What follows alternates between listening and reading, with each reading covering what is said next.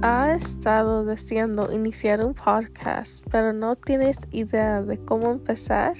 Me asocié con Podcast Farm y lo invito a unirse a Amplify What You Love, un programa de 90 días en el que recibiría todo el apoyo para lanzar un podcast.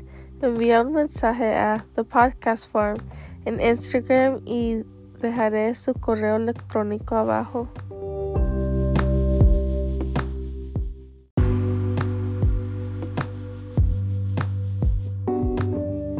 La disciplina es una de las formas más altas de amor propio.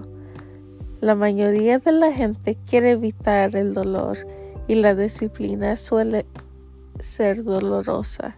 El verdadero amor propio es cómo te manejas frente a la adversidad.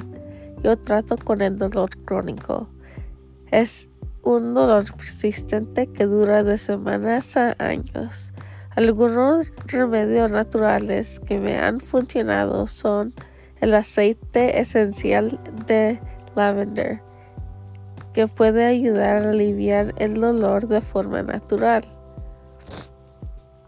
Acupuncture puede reducir la frecuencia con la que las personas tienen dolores de cabeza por tensión y podría ayudar a prevenir las migrañas. Pero el mejor remedio es encontrar apoyo y comprensión. Cuando has hecho el trabajo interno, vale la pena encontrar personas que realmente te entienden. Sígueme en Instagram. Soy tu hermana de Self Love. Te veo la próxima semana.